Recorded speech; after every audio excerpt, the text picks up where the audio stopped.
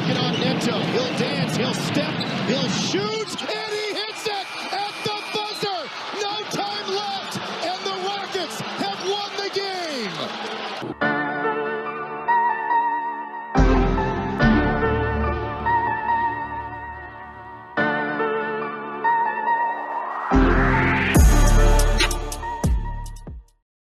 We're here to fuel your Rockets news. This is the Rockets Field Podcast presented by Clutch Fans. I am your co-host, Lachard Binkley. Of course, you can always find me on Twitter at Binkley Hoops. And you can find my written work on the Dream Shake. And actually, I'll be doing some national work once the season gets started. So make sure you're checking that out on SB Nation as well. Before we get too far into it, of course, I want to let my co-host introduce himself. All right, I'm Vator. You can find me on Twitter, TikTok, and Instagram at Vator_H-Town. I post mostly Rockets-related stuff and a little bit of Texans and Astros. And, of course, we have a huge show coming up because we have our season preview show. We're going to be talking about, of course, the Rockets' upcoming games next week against the Memphis Grizzlies and the Atlanta Hawks that they have coming up to start the season. But before we get into that in the second segment, we're going to be talking about, of course, the Rockets preseason that just wrapped up yesterday, where they were able to knock off the Pacers and finish the preseason 3-1. So they had a really good preseason. Again, we know it's preseason, but when you're the worst team in the league for 2 years running, you pretty much take any positive news, whether it's preseason or not. And some of that positive news is one of the things we're going to talk about first, and that's going to be the backcourt, specifically Jalen Green. Something I was posting throughout the day and throughout the game was just the difference you can see in Jalen Green. Now, we saw some of this at the end of last year, especially when Christian Wood was out, but you can tell he looks like a totally different player when it comes to getting to the basket, absorbing contact. He actually seeks out contact now. Like last year, a lot of times it seemed like he was kind of hesitating and shying away from contact, which then led to a bad shot once he got to the rim. But this year, he looks like a totally different player. His handle's a lot tighter. He's a lot more confident. Yesterday, he had another huge game. If I'm not mistaken, he finished with 33 points yesterday. On 15 shots. On 15 shots. I mean, extremely efficient. And, of course, I don't want to leave out his backcourt mate, Kevin Porter Jr. I mean, you can just tell the chemistry that they have together is really growing on the court. And, yes, Kevin Porter Jr. is never going to be a traditional point guard, so that should just go out the window for anybody that's still asking about that. But he fits perfectly with Jalen Green because they both know how to play off each other. Neither one of them are the type of player that has to have the ball in their hands for 20, 25 seconds to get a shot off.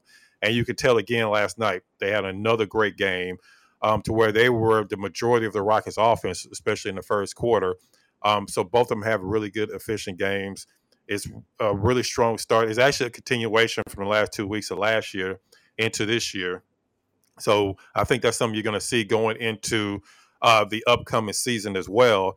So that's definitely one of the things we're going to talk about here is some of the good and also, unfortunately, some of the disappointing things that we've seen in this preseason. So I'm going to let you kick it off, Vator. What's some of the good and disappointing things that you saw so far in this preseason? Well, I'm definitely going to start off with the good. I mean, let's clear the court. Let me get my ISO in because we had a lot of discourse this week about Jalen Green's future as a sixth man. We had a lot of discourse about KPJ doesn't even need to be on the Rockets team. And for them to come out last night and do what they did, man, like that was huge for me. Like I couldn't even sleep last night. I was telling you before we even started that I think I woke up at 3 a.m. I woke up at like 4:30 a.m. I woke up at like 6 something. And what did I do when I woke up? I was watching Rockets highlights. Like it's crazy. I think I have a problem. That's dedication right there. I'm obsessed with this team, man. Like I couldn't believe the stuff that I was seeing on the court last night. And I know we always give that caveat it's the preseason, but you know what? Like today, like right now, I'm not even worried about that because I see growth in these young guys, man. And for them to hear all of that stuff and I know they heard it because there was at one point, I think Jalen Green kind of posted a cryptic message, kind of going back at some of those haters that were saying those things about him. We've gotten the, y'all should have drafted this guy. Y'all should have drafted that guy. KPJ is a bad locker room dude. And they heard it. And you could tell they came out last night and they put on a performance. And Chris Duarte, poor guy. This dude is supposed to be a 3-and-D wing. They drafted him. He was an older draft pick. Yeah. He's supposed to be NBA ready. And every time Chris Duarte found himself on Kevin Porter Jr. or Jalen Green, they destroyed that man. Like I hope he's okay today because he went through a lot last night. I'm sure he probably woke up a few times in the middle of the night, just like I did, because he got cooked. I mean, let's just be honest. And no offense to him, no disrespect, but that is how good Kevin Porter Jr. and Jalen Green are. You saw a progression. There were some moments last year where I'm not even going to lie to you. I did doubt whether or not Kevin Porter Jr. would be a solution at point guard. I never doubted his ability. I never doubted him as an NBA player. I just thought maybe he might be better as a wing. He might be better even being one of those Jamal Crawford guys that can come off the bench and get you 20 to 30 points any given night. But the pace he's playing with, the patience, I saw him calm his guys down last night. I saw him do the things that you actually want to see in a point guard. And I think, us going through the ups and downs with him last year, the bumps in the road, he had a few moments, especially at the beginning of the year, where he just looked uncomfortable. He looked like he did not know what he wanted to do on the court. And if you contrast that to what you saw during this preseason, KPJ is a different player. He's a different player, Lachard, and I'm excited for it because he has a lot on the line as far as his reputation. People are slandering his name on the internet, saying that he can't do this, he can't do that, he's not going to be this, he's not going to be that, he needs to be, out of the league, maybe in China, or, who knows? They're saying all kinds of things about him, and he knows he has a contract on the line as well. And I think he's going to come out this year and he's going to do everything in his power to secure the bag, And then, I can't say enough for Jalen Green. We knew that when he put on a little bit of muscle and he got a little stronger, that he was going to be a lot better. But oh my goodness, this is ridiculous. This dude is taking contact. He's cuffing the ball, and he tried to do this a few times last year, but he's cuffing the ball like a running back. He's putting it right under his arm. He's absorbing contact, and he's going up strong, and he's finishing through guys. Miles Turner is a premier shot blocker in the NBA. He's always at the top. If you look at statistically, every year, Miles Turner is at the top, as far as block shots.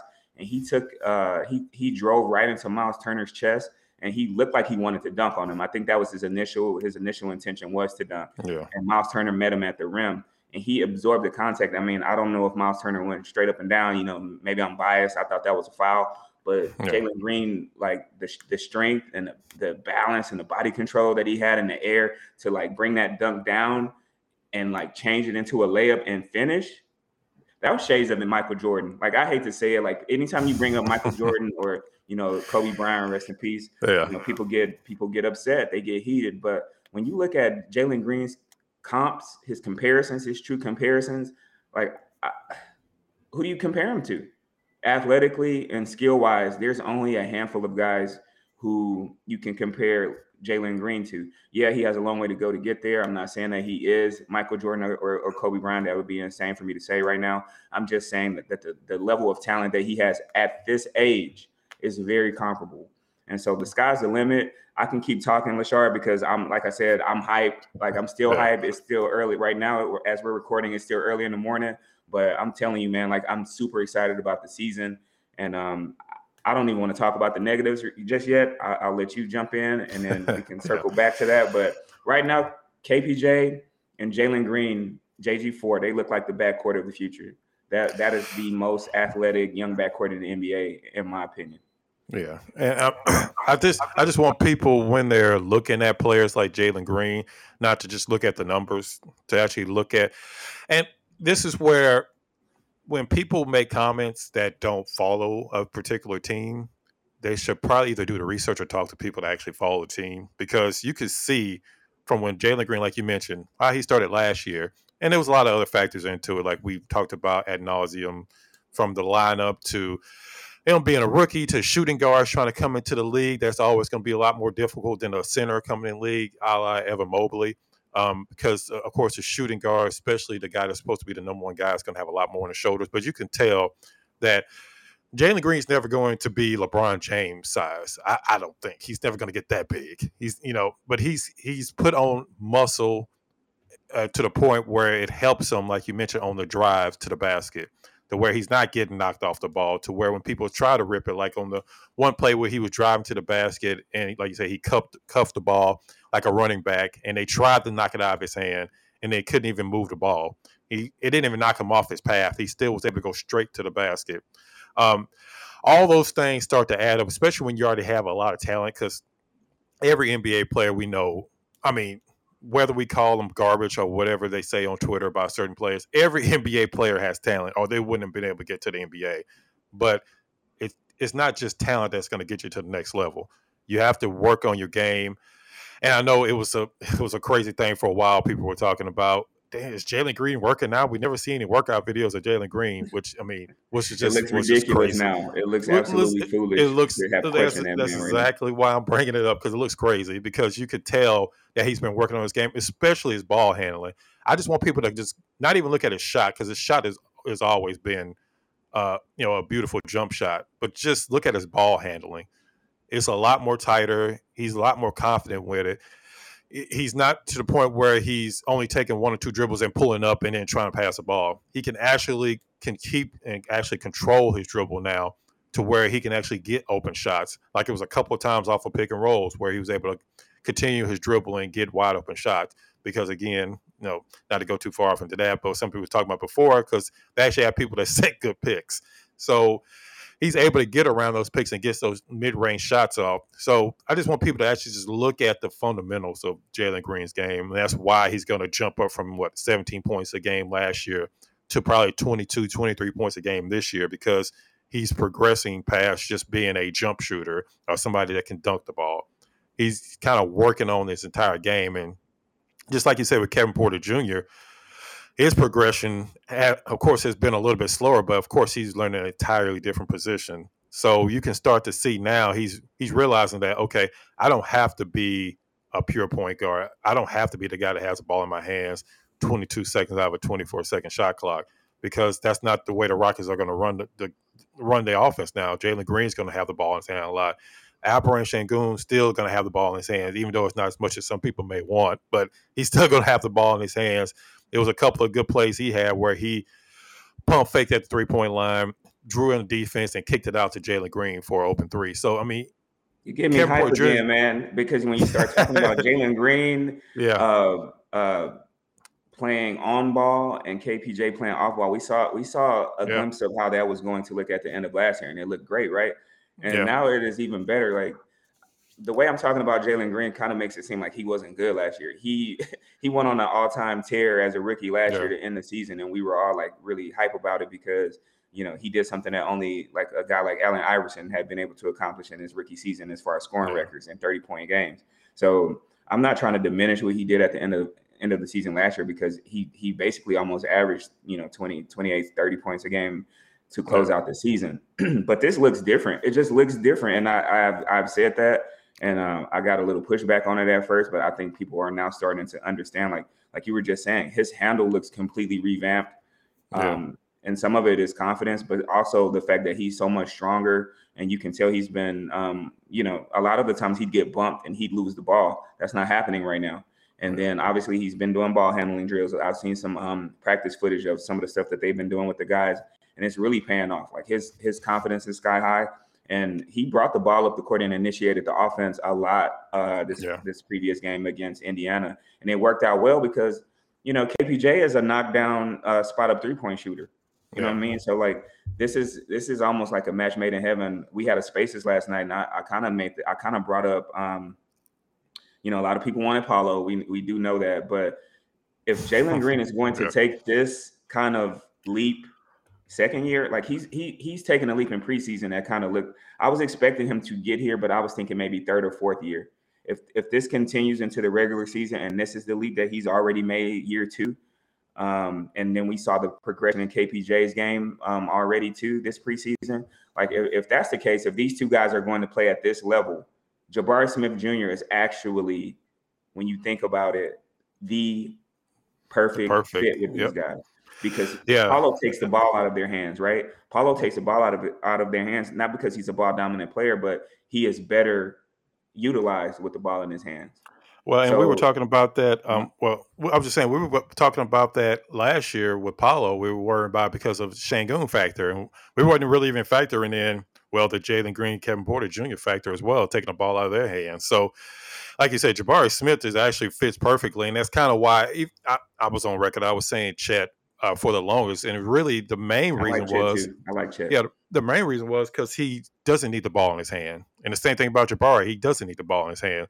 Paulo Banchero is the type of player that has to have the ball in his hands. I mean, maybe that changes. Maybe eventually he becomes a better outside shooter or something like that. But right now, for him to be utilized the way that he was projected out of college, he has to be one of the primary ball handlers. So, and that wasn't going to happen here because Kevin Porter Jr., then you got Alperen Şengün, then you got Jalen Green. You already have guys. I mean, honestly, when Eric Gordon's in the game, sometimes he's even handling the ball as a starter. And Jayshawn Tate thinks he's the primary ball handler sometimes too. Yes. So you have several people that think they're ball handlers on the team already. So putting Paulo with that, a guy that doesn't really stretch the floor. You need guys that stretch the floor around Kevin Porter. And that's a whole other thing. We haven't even seen Jabari Smith the last 3 games. So, When and again, you consider that, I mean, come yeah. on, man. Like this could get kind of scary. I'm not a tank advocate. I don't want us to tank, but now I'm getting a little worried. And this may be the homer in me, but I'm just getting a little worried right now that we're going to be too good this year. Like, I mean, honestly, if we're so good that if we are in contention for a plan at the end of the year, then that's honestly great, because that means that Jalen hit. That means that Şengün probably hit, and that means that KPJ has become something that we were hoping that he could become. And like you said, like some of the other pieces just fit in, like Jabari and Tari. Like there's a lot of talent on this team. There's a lot of things to be excited about, especially when you consider we still have probably max cap space for 2 guys, and then also like this next draft too. This next draft pick should be an impact player. So you are potentially looking at adding at least 3 more impact players to this roster, to what we already have, and these guys are like 19 to 22 years old, most of them. Yeah. Future looks really bright for the Houston Rockets. Rafael Stone is doing a fantastic job. Well, and that kind of leads me, and you talked a little bit about their possible, being better than they were last year. The one thing that's going to hold them back, and I was going to talk about individual players, but I actually want to just talk about something as a whole, is their defense. That's the one thing that's going to possibly hold them back to being a lot better than they were last year. I still think they're going to have a better record than they did last year for sure, because they just have too much, young talent on the team. But their defense is the one thing that's going to possibly hold them back, because I haven't really seen. Again, this goes back to not having Jabari Smith, but Jabari Smith's not a magic wand where he can create and stop every other player on the opposing team. He's going to definitely help for sure, but that's going to be the one issue that they're going to have to continue to work on, that they're going to have to fix going into the following year when they're really trying to contend for a playoff spot, is they have to get better on the defensive end, because they still have, like, even last night they had lapses where Indiana was able to get back into the game because they weren't as aggressive on defense, or they were letting people get to the basket too easily. So that's definitely something that they're going to have to work on going into next season. But one player I do want to talk about that's had kind of a mixed bag season before we wrap up the first segment, not disappointing, but a little bit worrying, is Alperen Şengün, and it's just because he still seems like he's trying to figure out where his spot is on the team. Because I think the Rockets are even still trying to figure this out, because we know that Alperen Şengün is one of the best post-up guys already in the NBA. We know he's a great passer, but when you have a backcourt dynamic as the Rockets have right now, you don't necessarily want to take the ball out of their hands to run a 1990s post-up offense. Nothing against Şengün, but he isn't Akeem Olajuwon. You're not going to run your offense through Alperen Şengün, and I know people may not want to hear that, but you're not going to run your offense through him 90% of the time, 80% of the time. At this point, I don't even know if you're going to run it through him 50% of the time. I know people were getting upset because the Rockets said that they're going to be having him in a lot of pick and rolls, but when you have Jalen Green, you have Kevin Porter Jr., you need to have the ball in their hands. And then Alperen Sengun is going to have to, they just got to figure out a way to where they can give him the ball at certain points in the game, especially if it's a matchup they like, to where he can force a double team. But if he's going against Rudy Gobert or Joel Embiid, you're not going to be pushing the ball to Alperen Sengun, trying to force it down in the post just because you know that he's a good post player. That's just not good offense. And that's also going to take away from, honestly, your two best player right now, which is Jalen Green and Kevin Porter Jr. So, Alperen, like I say, Alperen Sengun was a mixed bag. On defensive end, he's still making the silly fouls that he cannot make because we all know that right now Bruno Fernando is the backup. And one other thing I want to get to, I meant to get to when we first started, the Rockets actually made several moves leading up into this game. They released Theo Maledon. They released Derek Favors. They signed Trey Mitchell, who was with the Vipers last year and played with the Rockets in the Summer League. And then they dropped him. And they brought in Willie Cauley-Stein. Now, a lot of these moves have to do with the Rockets getting their player rights for them to play with the Vipers at some point throughout this year. So that's what a lot of these moves were, back and forth, bringing in guys. And also they brought in, I think his name is Darius Days, if I'm not mistaken. Yeah. So, I mean, they brought in several players and really had to do with the Vipers. But I bring up all that to say that Bruno Fernando is going to be the backup center. Willie Cauley-Stein is going to be in the G League. Uzma Garuba, I don't know where he's going to be at this point. More than likely, he's probably going to start the year with the Vipers as well, because as you saw, they were trying to run him at the power forward because they believe enough in Bruno that Bruno's going to get pretty much all the backup minutes. And Boban is still on the roster for a particular situation where they need him. So I say all that to say that Sengun has to stay out of foul trouble this year because he's going to be getting 25, 30 minutes a game. So if he's still making silly fouls like over the back or reaching fouls, he's going to get in foul trouble real quick this year, and he's not going to be on the court anyway. So that's one thing he definitely has to work on, is staying out of foul trouble because he's going to be the man this year. They're going to give Bruno some time, but I don't think they want to run Bruno out there 25 minutes a game.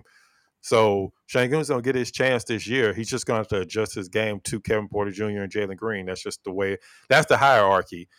It's Jalen Green, it's Kevin Porter Jr., and then everybody else is going to have to work their way around. And maybe Jabari Smith eventually gets to the point where he's up in the hierarchy, but he's a rookie. So he still has to work his way to there.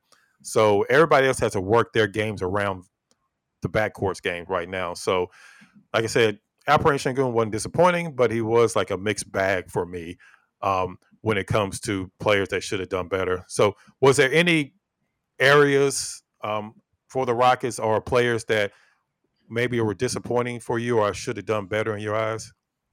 I'll start with Sengun because for me, I'm a believer in him as far as he has a basketball IQ that is probably second to none or very few in the NBA. He thinks the game and he sees the game offensively. It's just special, right? His passes, he sees guys open before they probably even realize they're open, and that's a special talent. So I'll start with that. He does a lot of things that are like really highlight worthy material. Yeah. Like he makes great plays. They're very exciting. But as far as when you look at what has been the formula for winning basketball, the past couple of decades, it's not been a post up big that you run the offense through. You've had either small ball centers like Draymond Green. You've had the rim running, defending centers like Robert Williams, and also pretty much everybody else on Golden State other than Draymond, and even the guys Cleveland had, Miami. None of these teams really had a guy at center that was a focal point, right? So when you look at our team and the fact that Sengun has all of these really interesting abilities offensively, as far as being he's a really good post-up player and he's a really good passer. But outside of that, you kind of wonder, is this a guy who can start on a championship level team? And I hate to say that because usually when you say something like that, it's almost like people feel like you're slandering him or you're saying that he's not going to be a really good player, which I don't believe at all. I mean, he just turned 20 years old. Right now, I just don't know. Is he a starter? I definitely think he's an impact player off the bench, like a 25 to 30-minute player off the bench at least. I do think that there is an opportunity for him to carve out a niche for himself as a high-level starter, but he is going to have to rectify some of his defensive deficiencies because right now, I don't know if you can play through him, especially when you have KPJ and Jalen Green coming into their own. You don't want to slow down the offense and just create all these post-up opportunities just to make Şengün comfortable. Yeah, he should get some post-ups in the flow of the offense. At times we shouldn't go completely away from that, but I don't think a Nikola Jokic model for this team is the right formula for success when you have two young dynamic guards who can play make and score at will. I just don't know. So right now, like I'm, Şengün, this is only him entering his second year. I have high hopes for him. He's going to have a full season to kind of like show what he can and can't do. I'm not going to use the preseason as a barometer for him just yet because we have 82 games left to play. But I definitely want to see him clean up the fouling situation. Like last year, that was a Achilles heel for him as far as just fouling. And it's the silly fouls. Like you're going to get fouls just by playing that position, but they can't be the reach fouls that he gets. They can't be the ones where he's just swiping at the ball. I know when I watched Garuba last year, he did a lot of the same things. So I don't know if that was just like the way that they allowed you to play a little more handsy overseas or whatnot, as far as like, reaching in and like, chopping down on the ball without getting a foul call. But in the NBA, those are fouls. If you swing your arm like with any kind of velocity, the referees are going to call that whether it's a foul or not. Even if you just hit all ball, most likely they're going to assume that you fouled that guy that's shooting. So he has to understand that. He has to clean that up. And then there were a few times in the previous game where I just know he's just out of position a little bit. He is as smart as he is offensively. It's not the same level of defensive intelligence. So sometimes he's just a little late on a rotation. And when you're late on a rotation and you're not like super athletic, and, especially laterally, he is athletic. He's I don't want to use the term sneaky athletic, but like he'll dunk on you, right? But as far as like moving laterally, I saw a few times he was just out of position and he tried to slide back into position, and that kind of led to him, kind of being susceptible to getting that whistle blown on him. So there's just some things defensively that I would like to see because when we saw last year when he was out of the lineup and we just had a guy in there just doing the dirty work, like everything still flowed offensively, and then you also had the addition of having a guy on the other end who is like rebounding at a high level and playing defense at a little bit higher level than Şengün. So in order for him to like really, really like make himself, the player that we want him to be, he has some things to clean up, but he's gonna have 82 games to do it. So we'll just keep an eye on that. And then the only other player that I can think of that played a little bit below what I'm expecting is Josh. We talked about the KPJ jump and we talked about the Jalen Green jump. I'm expecting a similar jump for Josh Christopher because like when I look at him, I feel like he can do anything on the basketball court that he puts his mind to. But he struggled a little bit, but I feel like he has the personality. He's another one that I'm not too worried about, but I'd like to see him be a little bit. I think he has a perfect and a golden opportunity right in front of him to make himself that third guard to where there's some teams go with a 3-guard rotation. And I would like him to be able to play so well that it's like, okay, we don't necessarily need to bring in Ty or Knicks or, like if we end up not having EG at any point in time, I want Silas to feel comfortable with running those guys interchangeably. And so that's one thing that I'm hoping for because I'm a huge Josh Christopher fan. I believe in his talent and his ability. Yeah. So I just want him to I hope when the season starts, the light clicks on because you remember last year, he came out gangbusters. He played so well that I think he played himself into the rotation. I think a lot of us thought he was going to spend the season down in RGV, and he basically outplayed that. So those are the two guys right now that I'm just hoping to see a little bit more from. Yeah.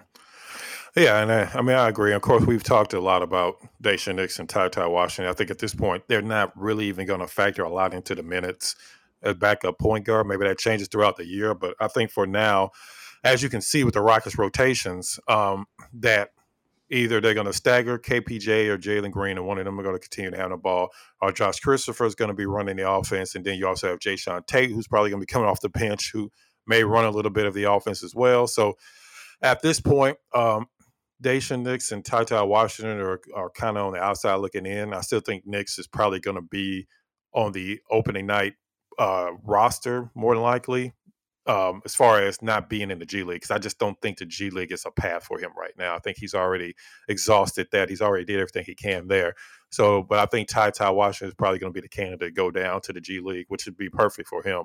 Because to me, he's the type of player that doesn't need 2 or 3 minutes a game. I don't think that's really going to benefit him right now. I think he needs to be playing 30 minutes a game, which he absolutely will be doing. He will be the starter, of course, with the Vipers, who run a really high up-tempo offense. I don't think that's going to change this year, even with the new with Coach Burleson taking over, because the Rockets tend to keep they tend to have the Vipers run the exact same offense that they run at the NBA level. So I think that would be perfect for Ty Washington actually to go down in the G League. But yeah, I agree with you. Josh is again another one that kind of had an up and down training camp, summer league, preseason.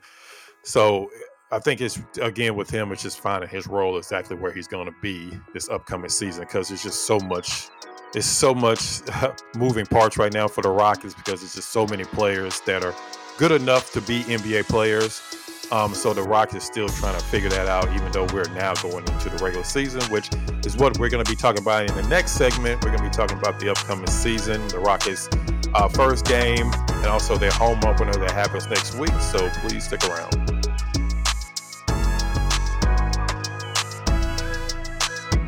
And welcome back to the Rockets Field podcast presented by Clutch Fans. Of course, in the first segment, Vator and I were discussing the Rockets preseason, that they finished 3-1, and some of the good and a few of the disappointing things that we saw throughout the preseason. In the second segment, we're going to be discussing the upcoming games next week, where we actually get basketball that goes into the books. Regular season starts next week for every team, including the Rockets. They have 2 actually tough games to start the year. So we're going to be breaking down those games a little bit here. And also we're going to be talking a little bit about players that we think may possibly get awards this upcoming year, whether it's all rookie or most improved or whatever we think some of the Rockets may actually get some hardware in the next upcoming season. But I kind of want to start off with, of course, the opening night game that the Rockets have against the Atlanta Hawks.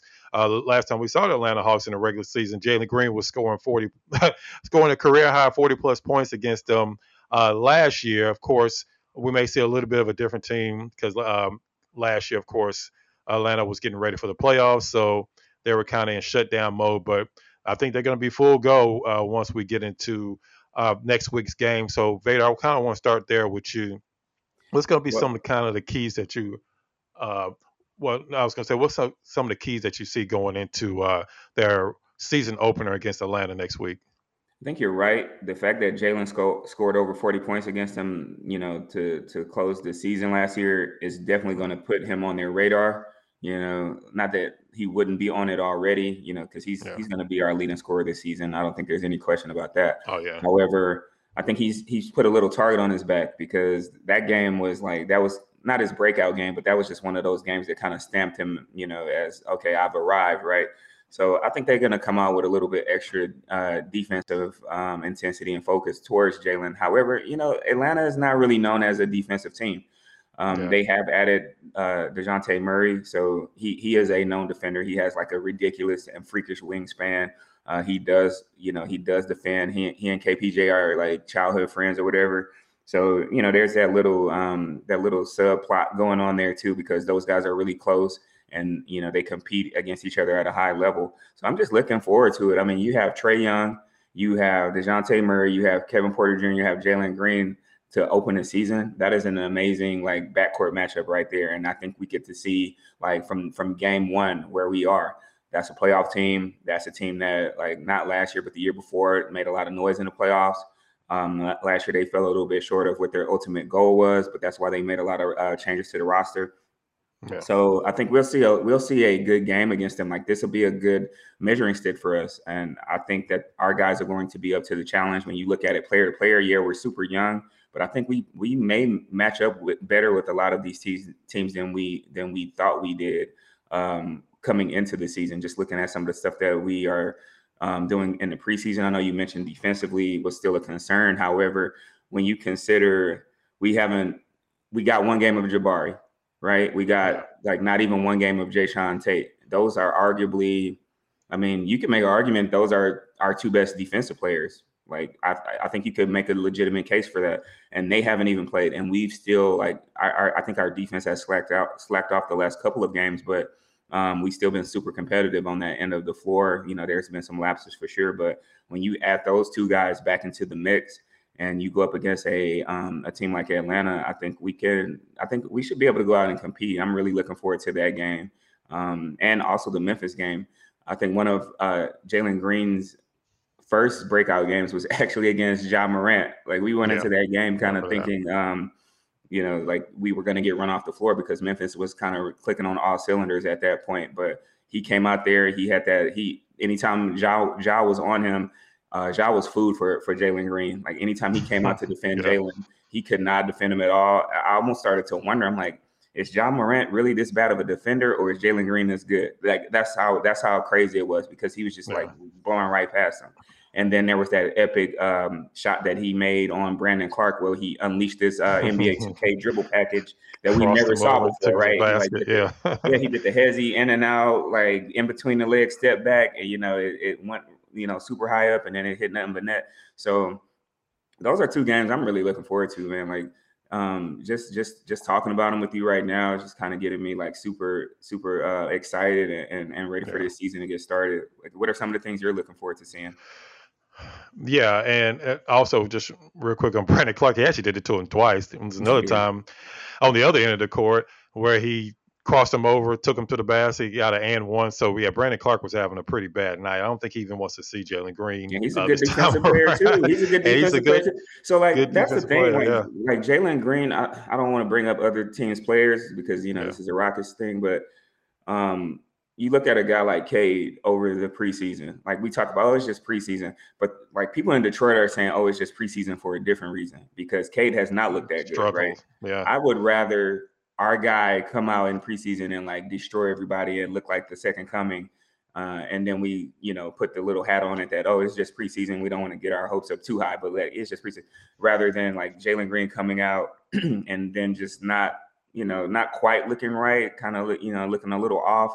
And that's what's kind of happening in Detroit with Cade. Like, I feel like the way people thought that Jalen Green and KPJ were going to look together, like it not fitting and them having a hard time playing off of each other, that's kind of what you're seeing right now in Detroit with Jaden Ivey and Cade Cunningham. And Cade Cunningham does not have the same. Cade Cunningham is better at certain things than Jalen Green is, but he's not better, as an ISO scorer. He does not have the same kind of first step. He gets a lot of his advantages in pick and roll situations. So anyways, I kind of got off on a tangent, but go ahead. Well, yeah, but I understand what you're saying, because they're and for when people were trying to compare them, they're two totally different players. They have two total different skill sets. And the crazy thing about it, actually, when you talk about skill sets, Jalen Green is actually kind of morphing more into a Cade Cunningham skill set as far as a playmaker going into his second season. You can't make a guy super athletic, like an S-tier athlete. You know what I mean? Or big time scorer. That's usually not how it happens. Right. I mean, they can get better at scoring, but they're not going to turn into an elite level scorer. You can make somebody a better overall passer and better, able to get the ball out quicker. Not to say that Jalen Green is ever going to be an elite playmaker. I mean, it's a possibility, but that doesn't even something that he doesn't necessarily have to even be. But like you saying, Cade Cunningham now all of a sudden going to wake up one day and be able to have a 45-inch vertical. That's just not going to happen. So, I mean, you would much rather have a Jalen Green where he is, have to work on the things that Cade Cunningham is good at, than vice versa, because Cade Cunningham is just not going to be able to do some of the things Jalen Green can do ever. It's not going to happen. So I definitely understand your point there. But what I'm definitely looking for, like you were mentioning with the Atlanta game, is yes, Atlanta has a dynamic backcourt now as well, but it's not a dynamic backcourt that's a defensive stopper type of backcourt. It's not somebody that you're going to go out and you have to worry about that they're going to put the clamps on the Rockets backcourt. They're going to score points, sure, but I don't see either one of those guys being able to, like, who's going to guard Jalen Green in this situation. I mean, I have to assume it's probably going to be DeJounte Murray, but DeJounte Murray then KPJ is running wild on Trae Young. On Trae Young, exactly. So that's kind of where it's going to be a back and forth battle with that. And yes, they have Clint Capella, they have Collins. Collins was out a lot of last year, but he's if I'm not mistaken, unless he's gotten hurt since I last checked, he should be in the starting lineup coming up. They have Bojanovic. He's more of a gunner type player. He's not really a defensive type of player. So yeah, they're not a defensive stopper team. The Rockets should be able to score, and that's something that I always kind of go back to. The Rockets can score on anybody. We saw this last year. We've seen this in the preseason. Again, it's just whether they're going to be able to get enough stops. But it's going to be a really exciting game because you're going to have two teams going up and down the court, scoring a lot of points. There's going to be a lot of highlight plays. And like we saw last year, one of the biggest comebacks of the year last year was against Atlanta in Atlanta. So the Rockets just seem to match up pretty well with them because, again, they do have a smaller backcourt, and the Rockets can take advantage of that. Again, it's just a matter of what will Apper and Şengün be able to give you against Clint Capella down in the post. I think you're going to see more of Apper and Şengün operating out of the high post than necessary in the post against Clint Capella because even now Clint Capella is still a really good post defender. He still can block shots. He still plays above the rim. So Apper and Şengün's got to do something more than try to take him in the post and try to get his post moves against him. But when we come to Memphis, again, last year the Rockets had some of their best games against Memphis, like you mentioned. Jalen Green and especially Kevin Porter Jr. seem to really get up when they're playing Ja Morant, just because he is one of the best players in the league. But of course, they still have Dillon Brooks, who I have to imagine is going to be the one that's going to be guarding Jalen Green because he's usually the guy that's guarding the other team's best wing or backcourt player. So Dillon Brooks would probably be guarding him most of the time. So they have a really good team. I'm sure they're expecting to be competing for a championship this year because, as we saw last year, they're kind of where the Rockets want to be, the team that they were last year. Rockets want to be a team that's on the rise, that's getting better, and then maybe they fight for a play-in spot, just like Memphis did the year before last, where they actually beat Golden State in the play-in game. That's where the Rockets kind of want to get to. So if you want to see a model for a team, you get the really good player in Ja Morant, like the Rockets are doing with Jalen Green, and then you get the really good secondary player where Memphis has Jared Jackson Jr., the Rockets have Kevin Porter Jr. So the Rockets are sort of kind of ascending just like the Memphis Grizzlies did.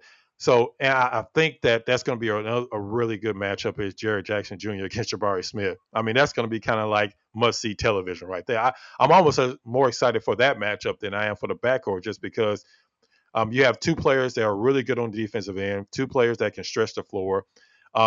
Jared Jackson Jr. is probably a little bigger as far as if I'm not mistaken, he's probably like 230, 240, somewhere in that range. Yeah, I posted a picture of him recently. He's put on a significant amount of weight this year. Yeah, and exactly. I was actually looking at like that is something that's realistic for Jabari to do as far as body wise. Like that is his comp right there as far as like his body composition, the way that they looked as rookies. So like there's Jabari Smith is probably going to be like pretty scary, especially if his work ethic is what they say it is. 2-3 years from now, like Jabari is going to look completely different physically. And if he's able to just still be like a knockdown shooter and be able to guard 2 through 5, maybe even 1 through 5 at times, he's going to be a really, really, really like important player. I think people are going to like look back and be potentially wonder why he failed a 3. Well, not only that, the one difference is, of course, Jabari Smith is a much better perimeter defender. Not that Jared Jackson is like a goalpost or anything, but Jabari Smith, of course, can guard 1 through 5. Another thing about that is Jared Jackson Jr. I know one of the biggest issues they had with him in Memphis was he could not stay out of foul trouble, similar to like Apper and Şengün. He would constantly be in foul trouble. We saw that in the playoffs. So maybe that's another thing the Rockets can kind of try to take advantage of because you want to try to get him off the court if you can because he's definitely the hub of their defense. So you want to try to get him off the court and then when they have to go, not that, them bringing in Brandon Clark. I mean, he's one of the best big men off the bench in the league. So they have a really good deep team. I mean, this is a really great test. I mean, as much as You we've know been what's weird, saying, Lachard? I'm yeah, thinking like, and I probably did not feel this way heading into the preseason, but I feel like both of these games are winnable at different levels. yeah, I think maybe the Atlanta game is a little more winnable in my opinion, just because of where I think they are. We don't really yeah, know what they look like with Murray, uh, but just from what I saw of them last year, and I'm just looking at the matchup potential of what we can do against them. Like I feel like that Atlanta game is very winnable. I think the Memphis yeah. game is winnable, but like lesser so. But like I still think there's an outside chance that they could start the season 2-0, which I would never have thought like a month or two ago. Well, when you can score against anybody, you always have a puncher's chance. So if Jabari Smith can make an impact on defense, which we think he can, I mean, it's not out of realm of possibility that the Rockets can win both of these games because neither one of these teams are locked down defensive teams. I think you probably worry more about that if you instead of playing teams that are going to be doing exactly what the Rockets want to do themselves, is run up and down the court, scoring a lot of points. So Rockets can easily, I won't say easily, but it's a good chance that they can win both of these games. And it's a good chance they can lose both these games. It's Exactly. really Yeah, can yeah. go Let's either not way. leave that part out, right? I don't want people to watch this and be like, "Oh, Yeah. we're predicting them to be like the top seed in the West." That's not what I think at Oh, all. no, But no, no. Yeah. I just feel like they're going to be in more games this year than they were the previous two seasons, and I Yeah. think that what we saw them do this preseason is just reason to be optimistic. Because if you remember last preseason, like they looked awful a lot of times, Yeah. and they started the season awful. So hopefully there's some carryover from some of the good things. Like we saw like we're trying to develop a defensive identity. Saw Silas actually break out some different plays. You know, he Yeah. alluded to the fact that he had other stuff in the playbook, and some of us were a little skeptical. But I've seen some different wrinkles in the offense, you know, that Yeah. I did not see last year, and they look good. So, you know, I'm heading into this game, and I'm looking at what these other teams have, and I'm looking at what we have, and I'm like, at the very minimum, I'm expecting us to be competitive. Well, because the crazy thing is, the one player I'm actually worried about that always seems to give the Rockets trouble is Steven Adams.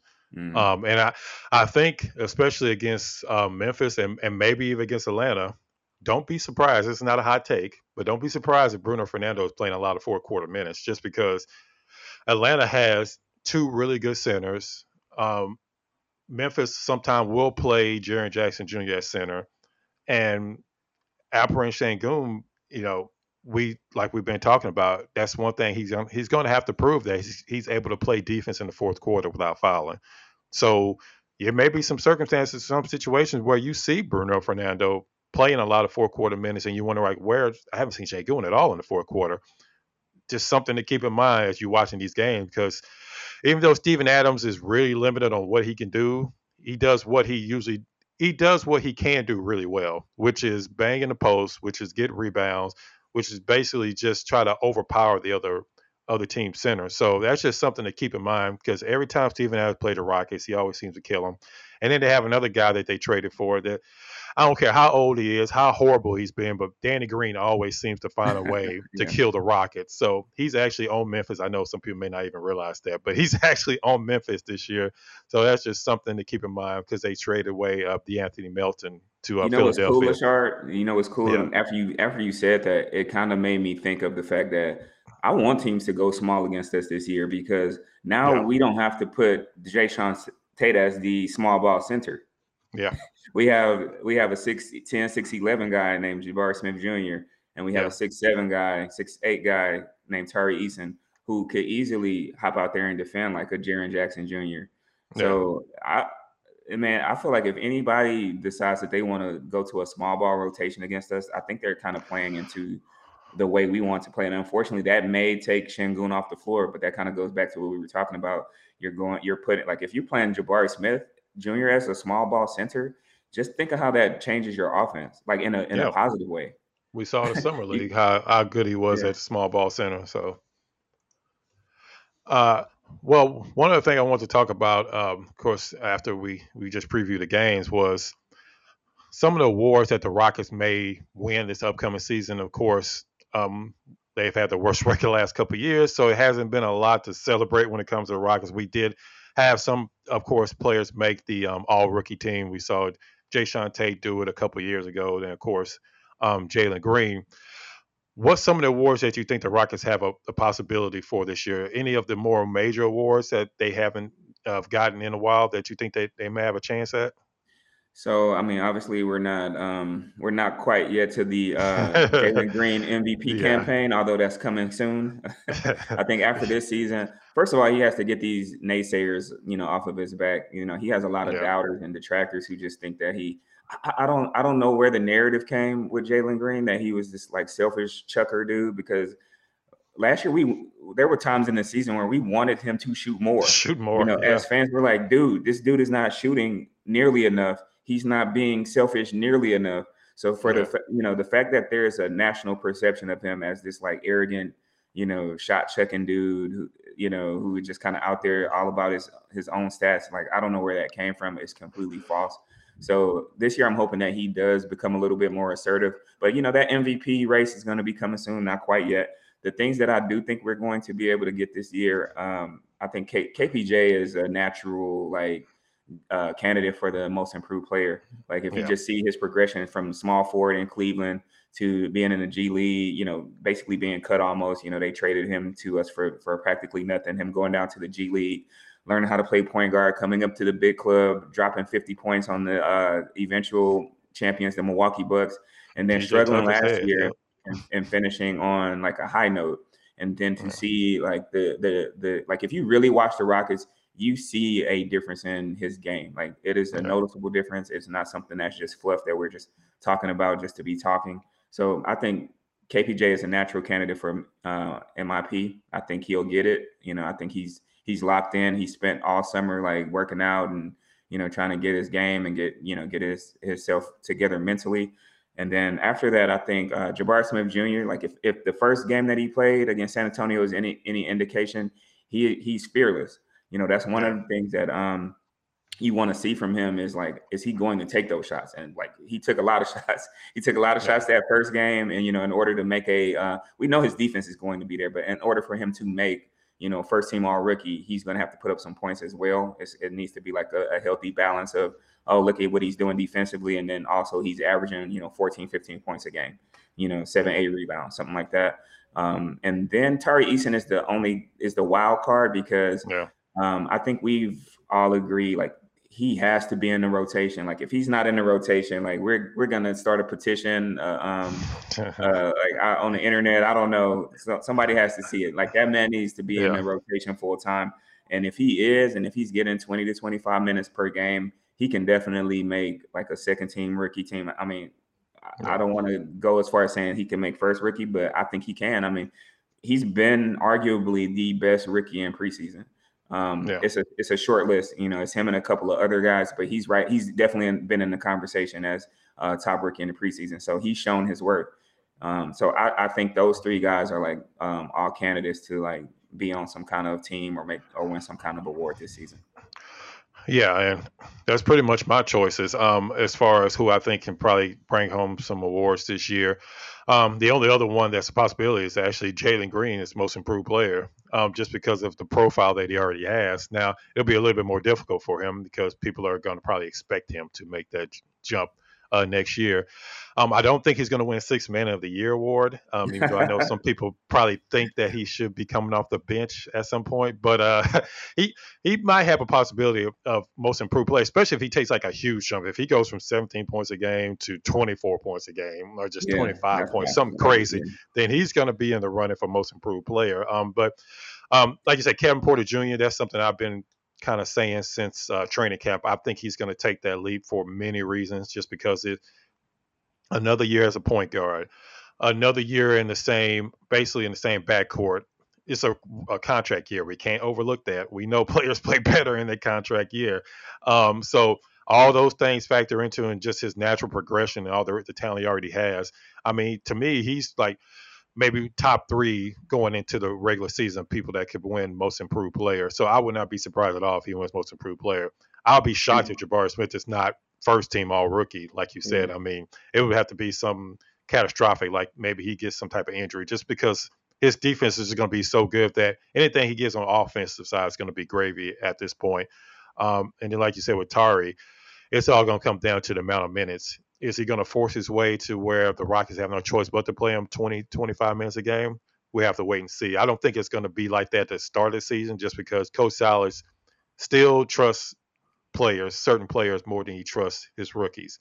I mean, that's kind of just a natural thing for most coaches. So we're still going to see Jayshawn Tate. I think we're still going to see KJ Martin as well. And then Tari Eason just probably going to play so well that it's just not going to have a choice but to maybe even pull the trigger fast on the Eric Gordon trade. Maybe that'll facilitate the Eric Gordon trade even faster because they want to get Tari Eason on the court. So, like I said, I pretty much agree with all what you said as far as the picks go and who could possibly make the all-rookie teams as well. Şengün has an outside shot. I didn't mean to leave him out, but he's going to be playing starters minutes for the first time. He has an outside chance. I'm not as confident that he would win the award, but he's going to be playing starter minutes, like I said, for the first time. And then if you look at his per 36, stats extrapolated, from last season, like if he puts up those kind of numbers, like he would definitely be in the conversation. But I'm just expecting KPJ to have a even better year, and that's why I put KPJ over Şengün. Yeah, exactly. I mean, one way or another, I think the Rockets are just going to be a better team going into the season. But before we wrap it up, I want to end with that. So what is it doesn't have to be the exact win. It could be a win range. But what are you expecting the Rockets to win this upcoming season after only winning 17 games last year? 20? We won 17 the year before and 20 last year, right? Yeah, 20 last year, correct, okay. Yeah. Yeah, so before preseason, after Summer League, I was saying 24 to 30 was my range that I thought we were going to win. Now, I think that we could easily win maybe 26. I'm going to bump it up too. I'm going to say 26 to 32 games. I'm going to bump it up by 2 wins. Oh, 32. Yeah, 26 to 32. Yeah. All right. Yeah, and that's kind of the range I'm in. I'm in the 25 to 30 range. High end 32, 33. That's high end. That's if, things really go well this year. But 25 to 30, I think if they get in that range, I think most Rockets fans, I think the Rockets front office, I think even Tillman Fertitta would be happy with that because if you're in that range, you still have fans excited because they're seeing progression. Yes, they may not get Wembanyama, they may not get Scoot Henderson, but I don't think people realize how good this next draft is from 1 to 10, maybe even really beyond that, because I haven't really got past the first 10 players, but it's a really deep draft. What's cool about this next draft, Lachard, because we did miss out on a guy who needs the ball like Paulo. There's a lot of guys like that in this draft. There's more there's more like guys who thrive with the ball in their hands than there are like a Jabari Smith Jr. type of guy. Yeah, Thompson twins, Anthony Black. A 6'10", 6'11" guy who can lock up 1 through 5 and also knock down the 3-pointer at 40% clip. Like, who's that guy in this upcoming draft? Whereas, there's more of those like shot creator, like creative scoring, passing type of dudes in this draft. So, like you said, like this is a really good draft, and it's a really good draft to add another, offensive hub if it's deemed that we need such that type of player after this season. So there you go. You hear it here first. The Rockets will win more games this year. I'll be shocked. I'll be shocked if they don't win more than 20 games this year. If they don't win more than 20 games this year, then I guess we'll still have a lot to talk about on this podcast. So we appreciate everybody coming by. Next week we'll have another Rocket Science episode dropping, kind of covering most of the preseason. We're going to be breaking down a few games before the Rockets kick it off on Wednesday versus the Atlanta Hawks. So we appreciate everybody that jumps in every single week and joins us here on the Rocket Fuel podcast. We definitely appreciate everybody that listen to us wherever you get your podcasts every single week. So make sure you're checking us out next week as we will be dropping another episode talking about the first 2 games, hopefully first 2 winning games for the Houston Rockets. So make sure you check us out next week on the Rockets Fuel podcast presented by Clutch Fans.